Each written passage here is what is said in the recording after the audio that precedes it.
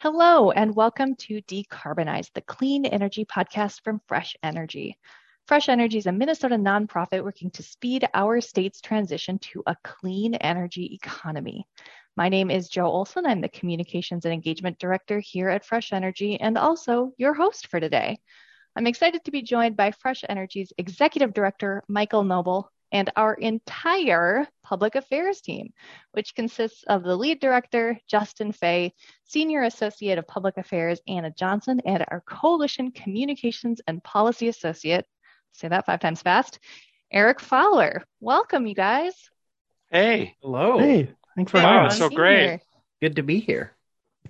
Well, we are here today because the 2022 session of the Minnesota legislature is nearly upon us, and there's already just a ton to talk about. Minnesota's got a split legislature, a budget surplus, bonding and budget proposals are already on the table, and more.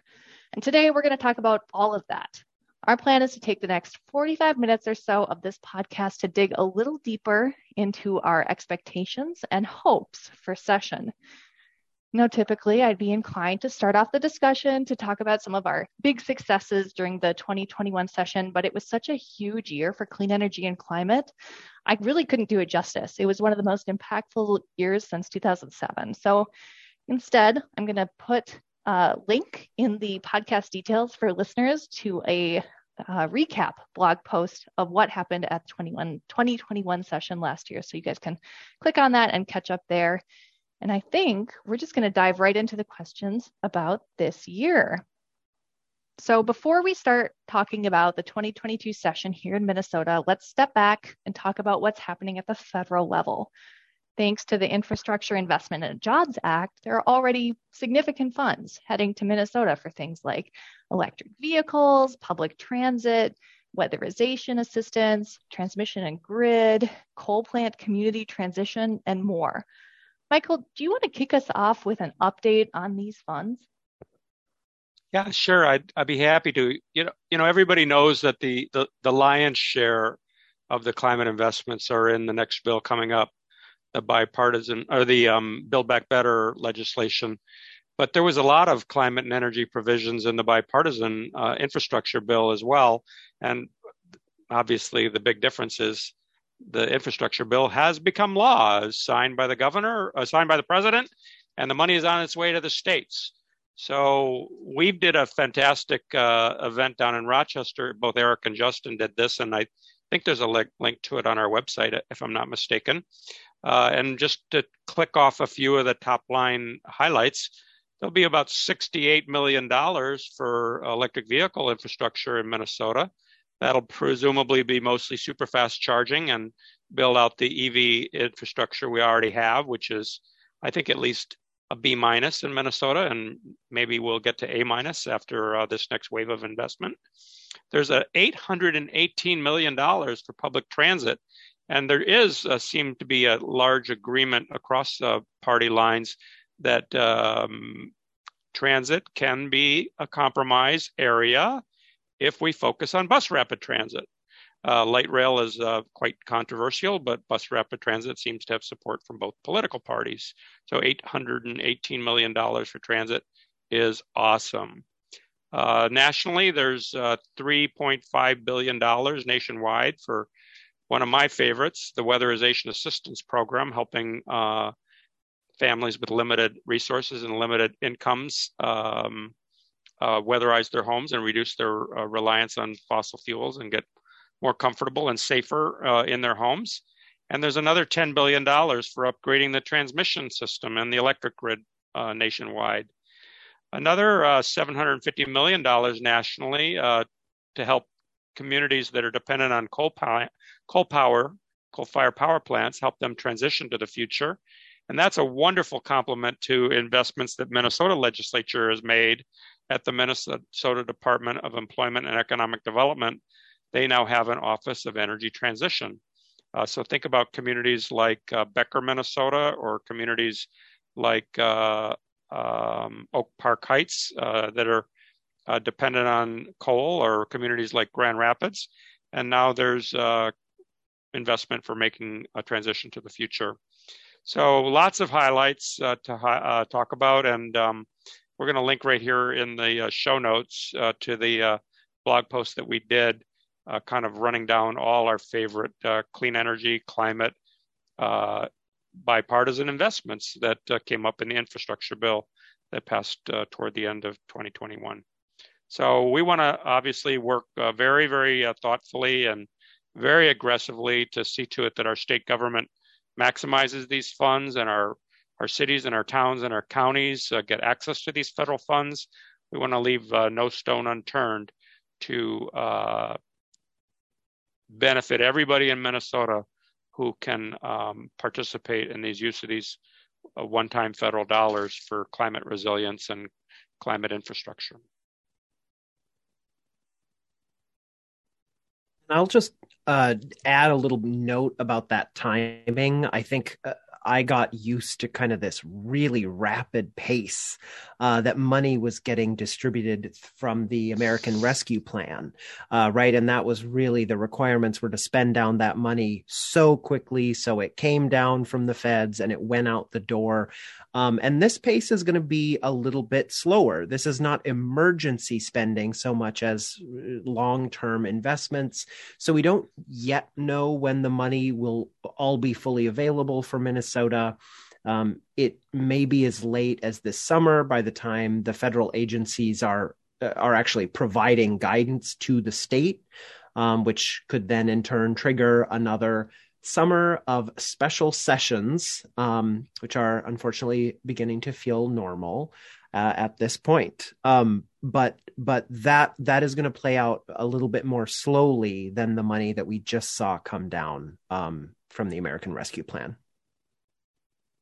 Thank you, Eric, and welcome to your first Fresh Energy podcast. Thank you for being here. And That's thanks, Michael. True. Michael, thanks. too. Yeah, you both are kind of a dream team on that answer. But now I want to talk about the other big federal elephant in the room, the Build Back Better Act. We have yet to see in what form the Build Back Better Act will come to fruition at all. So Justin and Eric, can you talk about what the latest and greatest news is on that front? Well, Joe, maybe just a little bit of background and history to start. As folks probably are familiar, the Biden administration's agenda coming into the year was that, kind of the agenda that he ran on and developed and announced upon taking office really was centered in two pieces of legislation that were very closely connected and intended to be complementary. And one of them was the bipartisan infrastructure bill that Michael and Eric just talked about. And the second part was called the Build Back Better Act. And that includes a much broader set of funding that including but not limited to climate investments. But unlike the bipartisan infrastructure bill, it's been really, really bogged down in congressional negotiations for a number of months now, with a lot of focus on one senator in particular, Senator Joe Manchin from West Virginia. And there's been a few it's a little bit like Lucy with the football, where there'll be little news stories about how it feels like we're getting close. They're getting close. There's a deal between the president and Senator Manchin, and then all of a sudden, oh, nope, something fell apart. And the simple reality, the best way that I think I can sum it up is that in terms of where the bill is right now and what's going to happen next, nobody knows nothing about nothing, same as it ever was. And, I remain optimistic that they'll get something done. And the, latest sort of inside the DC Beltway buzz is that they'll try to break that bill up and maybe do it in pieces. So like the climate provisions in one bill and some other items elsewhere, but we don't really know what's going to happen next. Yeah, and I guess I'll add that thinking about what is in this bill in terms of climate and energy, there's a decent amount of overlap with some of the investments in the bipartisan infrastructure package. But the main takeaway is, as proposed, because again, this hasn't passed, Build Back Better is bigger. Every single investment it makes is much bigger. than the infrastructure package. And one of the things that we have been doing at Fresh Energy is really advocating to keep bold climate investments at the core of this package. We led a sign-on letter asking Minnesota's congressional delegation to support the boldest climate investments possible. And even though this remains uncertain, we are going to continue to advocate and apply pressure for the Build Back Better Act at all levels. And that includes continuing our collaboration and support of Minnesota Senators Tina Smith and Amy Klobuchar, and our state leaders who are speaking up in support as well, such as Governor Tim Walz. We really are going to be there at every step, doing what we can to ensure that clean energy and climate get a piece of the pie. So, one thing I want to just chime in on this is that as the president and the Congress were struggling with these two major pieces of legislation, there was growing pressure from all across the president's constituencies that voting rights is needing his attention. And, historically, voting rights has been one of the most bipartisan areas of agreement. Everybody agrees that everybody gets to vote. But United States Senator Amy Klobuchar, who is one of the point people on voting rights and actually the point person on voting rights in the United States Senate, her quip now is some people don't want some people to vote. And so sadly, voting rights has fallen into the bucket of partisan debate rather than we're all in this together. And they dialed back their expectations to find Republican votes. They found no Republican votes. They discussed amending the filibuster so that there could be exception or an exemption that perhaps people who are opposed to voting rights might be required to stand and oppose it until they were exhausted all their arguments and all their time, and then they could vote it through. But this chapter isn't over, but nothing I can imagine could be more important to climate policy and climate protection and Fresh Energy's broad agenda is that everybody gets to vote. If they want to vote, they get to vote. And we shouldn't have states throwing up impediments, making it more difficult to vote. It seems logical and fair that we should be working on making it easier and more straightforward to vote. So, we are just bending over backwards, nonpartisan in everything we do. But a lot of this is arising from, the big perpetual lie that the last election was stolen, that the past president continues to infect the national dialogue with this idea that there's something wrong with our election system, when every objective independent analysis said it was the most free and fair election in American history. It's just that many, many, many, many people voted. 81 million people voted for one guy, and 75 million people voted for the other guy, which is an incredible turnout in voting. And more voting is better for democracy. That's objectively true. So I hope that people who have their top issue as climate and climate protection and energy, that they will also be in communication with their United States Senator Smith and their United States Senator Klobuchar to thank them for continuing to push hard on making sure everybody in America gets to vote. Thank you, Michael. Now I'm going to reel us back to Minnesota. I know that we're anticipating that infused to all policy debates this year will be the hot button issue of Minnesota's $7.7 billion budget surplus and how it should be spent. On top of that, it's a bonding year. Michael, would you talk a little bit about some of those larger themes that will be in play in 2022 and how you anticipate they'll affect progress on clean energy and climate legislation, or all legislation for that matter? Well, maybe I'll limit myself to the very, very top line. This is an election year. Everybody's on the ballot. The governor's on the ballot. Every senator's on the ballot. Every member's on the House. Every member of the House of Representatives on the ballot. So a lot of stuff that's going to happen is people trying to get advantage this way or that way and help themselves and hurt the other guy. That's just unfortunate nature of a political year. Having said that, we already mentioned that, we were wildly successful in 2021. Well, I would say as successful as we possibly could have been in 2021, working with a divided legislature, the only one in the 50 states that's divided between the two political parties, by the way. And we intend to continue our effort to be successful. The top line big picture story is that it is a bonding year, which means borrow money to invest for the long term. The governor is going to have a very, very big, bold proposal, and the House and Senate will have proposals as well. The 800-pound gorilla in the legislative session is the budget surplus. I mean, I've been watching the legislature for a long time. I certainly don't remember any time where we had $7.7 billion more revenue than we have expenses. So obviously some people are going to say, give all the money back to the voters. It's their money. And some people are going to say, we need to use this special one-time windfall for investments that have been delayed and deferred and ignored and avoided. And now's the time to invest.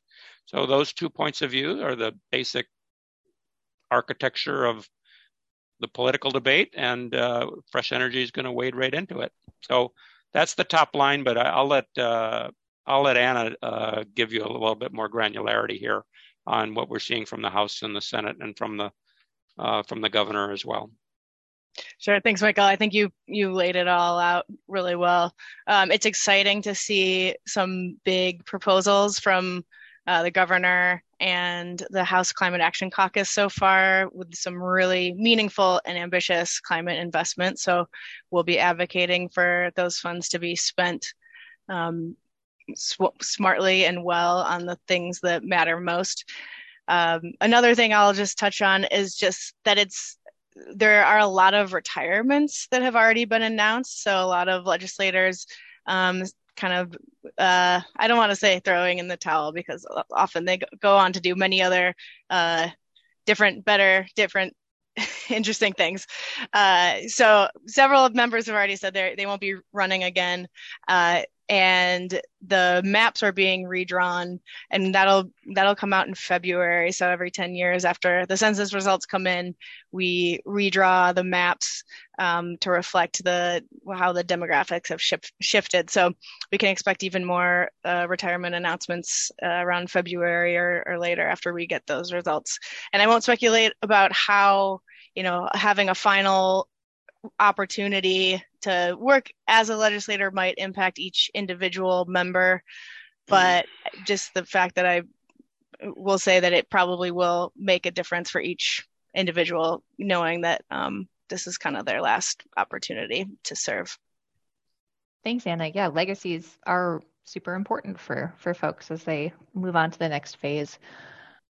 So I think it'd be fun to pull back the curtain a little bit and talk about Fresh Energy's process for identifying legislative and policy goals. So Justin, I know over your 3 years at Fresh Energy, you've been working to make sure that all staff are involved in that process and that it's creative too. So can you give our listeners some insight into how we narrow down what Fresh Energy is going to go for each year? Well, Joe, first let me say, as a professional lobbyist, I don't ever want the curtain getting pulled back. I like the curtain right where it is.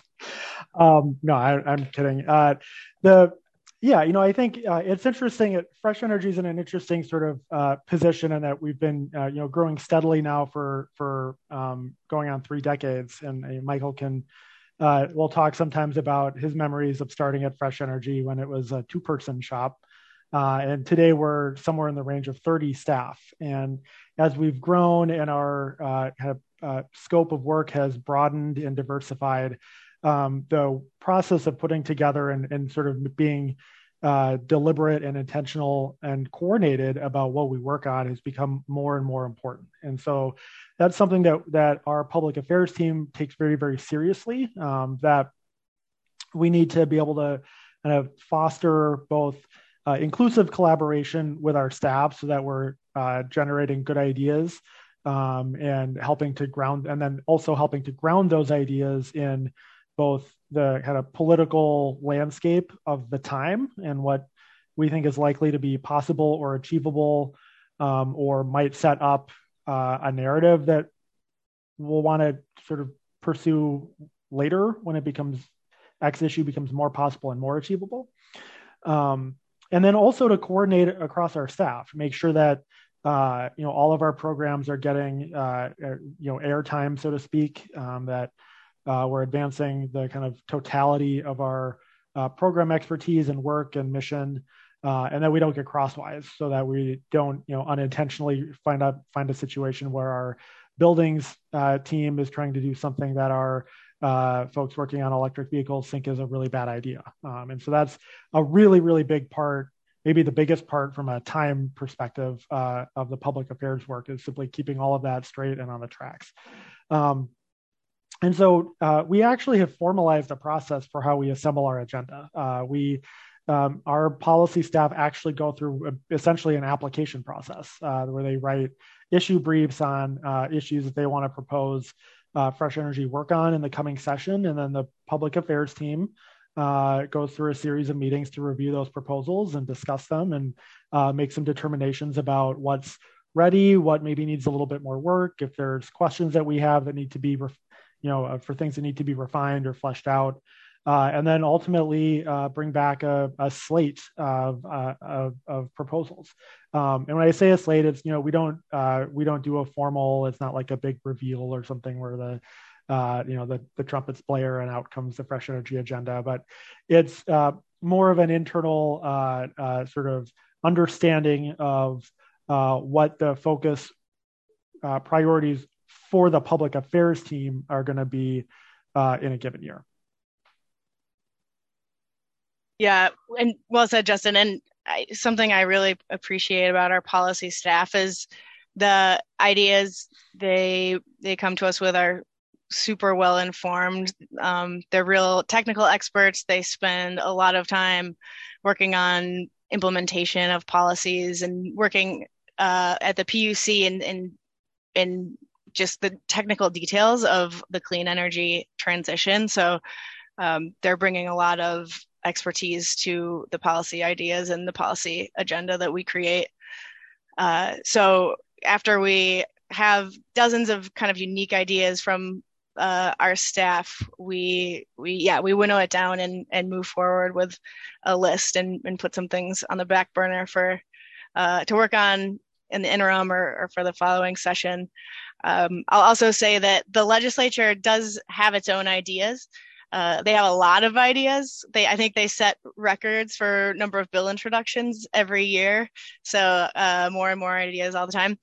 So we also, as a public affairs team, are responsive to what the legislators care about and how they want to advance clean energy in their own way. So we provide technical support. We can help connect them with advocates and spokespeople and work with individuals just on the things that they care about and are meaningful to them. And close circuit to any legislators listening to this, please don't have too many ideas this year. We're tired. Well, I'm curious. I'm wondering if something for us to revisit in 2023 is maybe we do need a big reveal with trumpets and a marching band. What if that helps us tackle some of the big issues? Just consider it, Justin. We do have a couple of Fresh Energy staff that are in bands, so this is achievable. I'm going to put it on my list. All right. So now we know how the sausage is made and how we set some legislative goals for the year internally. Let's dig into some of the goals that we know are on the table already. And let's start with building codes. Michael, can you kick us off talking about building codes and where we are currently this year? The Minnesota Energy Code for buildings has been something Fresh Energy has worked on since actually before we were incorporated in 1992. We're a long-time building code engaged party.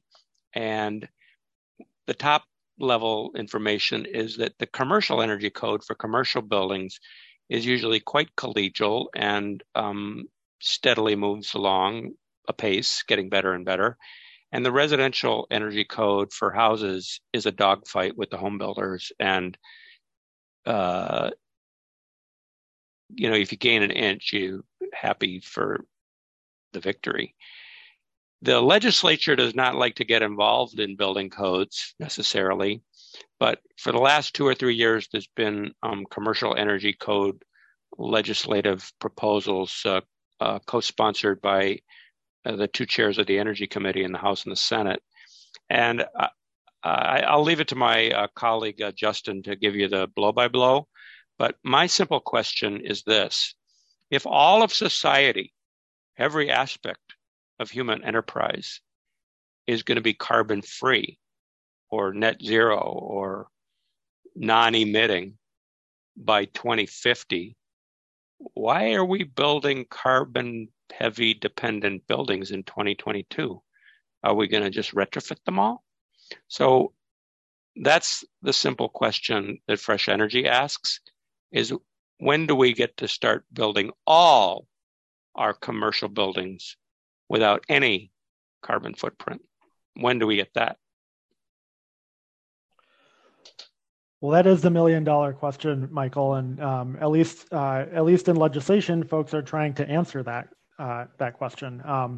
So in 2021, the bill that Michael referenced that was bipartisan, the House Democrat Energy Chair and the Senate Republican Energy Chair were the lead authors, would have put Minnesota's, specifically the commercial energy code, on track to reach net zero for new construction no later than 2036. That would be at least a regionally significant achievement, and I think would move the needle nationally for particularly a cold weather state like Minnesota to set that goal, not just as a something that we're going to have incentives for or something, but as actually the binding law of the land, that's what the code is going to be able to accomplish over time. So it's a really, really big deal, and Fresh Energy has been working on this policy for a number of years. I should also acknowledge the Department of Labor and Industry at the state level and the Walz administration that has gotten behind this effort, starting with a extensive stakeholder process that the administration convened in 2020. The last meeting, which wrapped up like just maybe a few days before everything in the state shut down for the pandemic. But we've kept the progress going through all of that, and we're able to have legislation that the agency led passed the Minnesota House last year, and we did get a bill introduced, but was not acted on in the Minnesota Senate. As we've been developing this with a broad coalition over the years, I really need to just sort of highlight and recognize the wonderful coalition of cities in Minnesota that are grappling with these issues. That the energy code is adopted and updated at the state level as a state level decision. But cities, many of whom have climate action plans and are increasingly concerned about their buildings happening in their jurisdiction for the reasons that Michael enumerated, are really driving the driving force and the momentum behind this legislation. And we're going to be continuing to work on this in 2022, both the legislation that we worked on in 2021 and continuing to explore other models and mechanisms specifically for cities to have more flexibility to drive the creation of better buildings in their communities. Thank you, Justin. And while we're talking about buildings anyway, I'm hoping we can also share some details about the exciting new legislation we are helping put together about electric panel upgrades. Eric, do you want to take this one? Yeah, absolutely. This is an exciting new idea that we are working on here at Fresh Energy. Like Michael said, it is critical to reduce carbon from buildings. We're making headway in other sectors, right? You can see the graph if you look this up. Carbon emissions from electricity going down. We've made headway on transportation in various ways, but actually our building emissions are still going in the wrong direction. And electrification of those buildings is one of the key. That's how we get rid of the carbon from our buildings. We have to make sure that we are converting from, for example, I have in my basement right now a gas water heater that I am very much looking forward to replacing. And I'm not looking that much forward to it, to have to pay for it and all that. But I'm excited to replace it with a heat pump, super efficient electric water heater. And there's a long checklist. If you have to replace your stove, some folks still have gas dryers. You start to hit a wall where you do not have the electrical capacity in your home to do all of the things that previously you were doing with a combination of electricity and fossil fuels, right? So we need more electrical capacity. And what we are proposing to clear that path is establishing a pilot grant program to support Minnesotans who need to upgrade beyond a conventional 100 amp panel in the first place. And we're thinking about this as applying both single family homes as well as multifamily units. This has benefits beyond just the building itself. There's also, can you charge an electric vehicle? Does your electric panel have the capacity to charge your electric vehicle as you're electrifying, not only your building, but the rest of your life? And so this is an exciting opportunity to speed up that residential electrification transition. And it's been great to work with, particularly our colleague Mario Heda has been helping to lead on this. And it's been a big collaboration. Like we heard about earlier, in this process that we want to make sure that our teams are collaborating and not siloed or not kind of separated. So this bill is a collaboration between Energy Access and Equity team and our Energy Transition team. And we'll have more updates as we keep this bill moving forward. Yeah, I think this is an exciting one and really not difficult to imagine why it's necessary. I live in a house that was built in 1907, not unlike most of the houses on my block, I assume. And in my attic where I live, which is a little chilly, and I sometimes have to use space heaters, even though I know that's not the most efficient source of energy. If I have like a space heater and a blow dryer plugged at the same time, I blow a fuse. So I can't imagine what adding an induction stove plus an electric vehicle plus a hot water heater that are all electric would do to my home. And so yeah. Excited about this one, and I think I imagine a big need for electric panel upgrades across the state. Well, if there's a list, put me on it because I need one too. Surprise, surprise. All right, let's move on to the Future Fuels Act. It was introduced in 2021, and I know that Governor Walz has identified it as a priority for his administration, and there's interest at the legislature too. Anna, what should people know about the Future Fuels Act and what it is and how Fresh Energy is involved? That's a great question, Joe. The transportation sector is the highest emitting single sector for greenhouse gas emissions. There's a lot of progress being made in transit and electric vehicles, but a low carbon fuel standard or the Future Fuels Act is a policy to help accelerate decarbonization of the transportation sector. And the way that it works is it's a credit and trading scheme to incentivize lower greenhouse gas intensive transportation fuels, such as electricity for electric vehicles. Fresh Energy has been a continuing member of a broad coalition of stakeholders supporting this policy, and Governor Walz and the legislature have both expressed interest in the policy. The Future Fuels Act was introduced and authored by Representative Lippert in the House last year and Senator Senjum in the Senate. And Governor Walz has been leading stakeholder meetings to get input from all sorts of different entities about what they think a Future Fuels Act or a low carbon fuel standard would look like in its best form. What people really should know and what Fresh Energy is focused on is that the devil is very much in the details of this policy. So the way it works is it relies on the carbon intensity of a fuel to create the different credits for greenhouse gases. And carbon intensity means carbon accounting. And there are lots of different methodologies and ways you can do carbon accounting, different things to incorporate and things that you can omit or include that will get to greenhouse gas emissions either faster or slower, and will also incorporate things like soil and water health or not.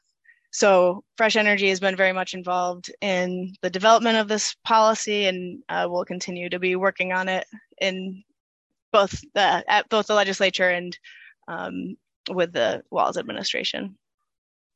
So I just might chime in here that this was a huge priority of the Minnesota Department of Transportation's Sustainable Transportation Advisory Council that I served on for 2 years. And just so people have the big picture, this is really going to accelerate the transition of cars all running on, dead dinosaur bones to cars running on electrons from the sun and the wind. That's what this is primarily about, is accelerating that inevitable momentum as fast as we can. But the politically tricky thing is we want agriculture and farmers and rural people and ethanol interests and biodiesel interests. We want them to be on the side of the future rather than on the side of the dinosaur bones. And that requires some long, hard strategic conversations between different constituencies. And Governor Walz is very, very well positioned to mediate, moderate, orchestrate, balance these concerns. But just remember, the big picture is out with the old, the oil industry, and in with the new, the electric industry, for running our transportation economy. Thanks, Michael. And thanks, Anna. So since we're kind of already on the subject, I want to talk about electric mobility. And even though Fresh Energy and a bunch of other of our nonprofit partners, and in fact, all Minnesotans, had a really high-profile win last year when Minnesota became an official clean cars state, that was really just the beginning. Justin, can you fill us in a bit on the multifaceted approach that you're taking across agencies and the legislature on electric transportation? Absolutely, and this really is. I like the word multifaceted. It really, I think, describes our work in this area well. And there's a lot of threads that run through this particular subject area that are complementary and interwoven, and kind of in order that it makes sense for policies to happen. That has to be sort of knit together, and that's really why the accomplishment of Clean Cars Minnesota was such a big deal, because that really lays the groundwork for this transition to clean electric transportation that is at the heart of our strategy to clean up the emissions from this sector. So we do have our sights set on kind of a next step, and that's mapping a path to zero emissions for medium and heavy duty vehicles as well. So Clean Cars Minnesota was specific to light duty cars and trucks, which is for good reason. That's by far the largest source of emissions from ground transportation. But we do have to start a conversation about how we're going to reduce emission and eventually eliminate emissions from the other sectors. And those, what tend to be long haul, medium and heavy duty vehicles are going to be harder and more challenging And that's the challenge that we're starting to embark on now. We're also having conversations with the Minnesota Department of Transportation and other public decision makers around fleet electrification. So that at the both state and local level, government fleets are both independently a significant generator of vehicle miles traveled and carbon emissions. They also have a significant impact on the price of particular types of vehicles. And the more that we can sort of think about and help fleet managers be successful at transitioning their fleets from conventional fossil fuel powered vehicles to clean electric alternatives, that's going to have ripple effects throughout our economy, save taxpayers money, save local governments money, and increase the availability and lower the price of electric vehicles for all of us. Fresh Energy is really, really fortunate to have had a wonderful colleague, Anjali Bains, working on our team for the last couple of years. She's actually transitioned to a new role in our organization, and so she's kind of doing two jobs for us today, serving as our lead director of energy access and equity, and continuing to support all of us on the public affairs team and elsewhere in Fresh Energy as our resident electric vehicle expert. And so that's included participation along with Michael in something called the Sustainable Transportation Advisory Committee. It's convened by the Minnesota Department of Transportation and is really taking a wholesale look at transportation issues throughout the state and how we get where we need to go. But I really wanted to just acknowledge Anjali's contributions in particular as she sort of eventually hands off this work to what will be a new hire at Fresh Energy here in the coming weeks. So we'll be excited to announce. I might chime back in again and just say that this work by the Sustainable Transportation Advisory Council was co-chaired by the commissioner, Margaret Anderson Kelleher, whose recent announcement, she's going to become the director of public works for the city of Minneapolis.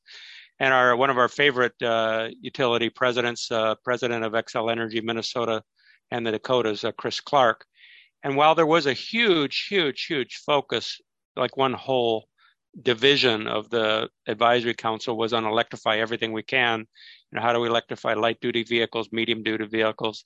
What about long haul trucking? Should we put transmission power lines along the highways in order to have high-speed charging for 18-wheelers? We really went into electrify everything we can.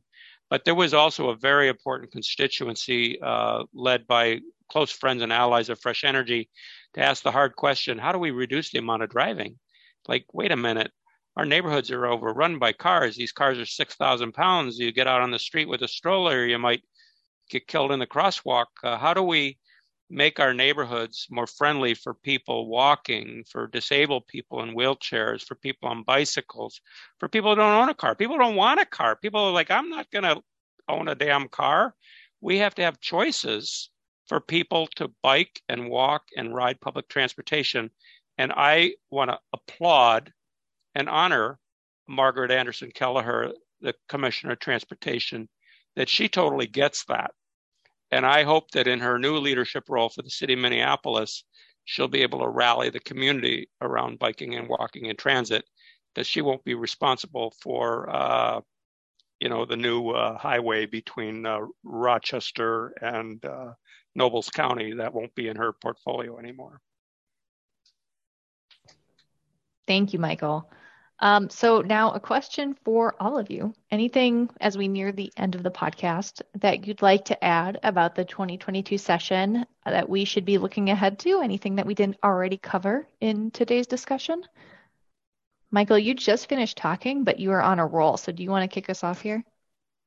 Well, just a kind of a summary view is that, all of human enterprise has to be carbon free. We have about 25 years or 25 years to get there. We got to get halfway there in the next 6 or 8 years. What Fresh Energy's donors and members expect from us is ambition and eyes on the prize and doing everything we can to have an equitable, just society that's prosperous and carbon free. So, that's a commercial for Fresh Energy, but, we have to make progress no matter what public officials are in charge. And this team of leaders that we have is a team of leaders that we made very, very meaningful progress with in 2021. And the folks on this call, Justin and Eric and Anna and me, we're going to roll up our sleeves with the entire Fresh Energy policy staff and make meaningful progress in 2022 as well. Well, and if I can just maybe build on that briefly, I think, Michael mentioned that we had a number of accomplishments in 2021, and I really think that demonstrates that divided control government can move the needle on climate. And so that excuse doesn't exist anymore. Yes, both being an advocate and being a legislator in a split control, divided control, situation is challenging. But we collectively with partners and utilities and grassroots advocates and elected officials and the administration delivered the most impactful session in a decade in 2021. And there is absolutely no reason it can't happen again. And in fact, it has to become the new normal, that we get folks from diverse constituencies working together and accomplishing results. And the session we just had simply proves that it is possible.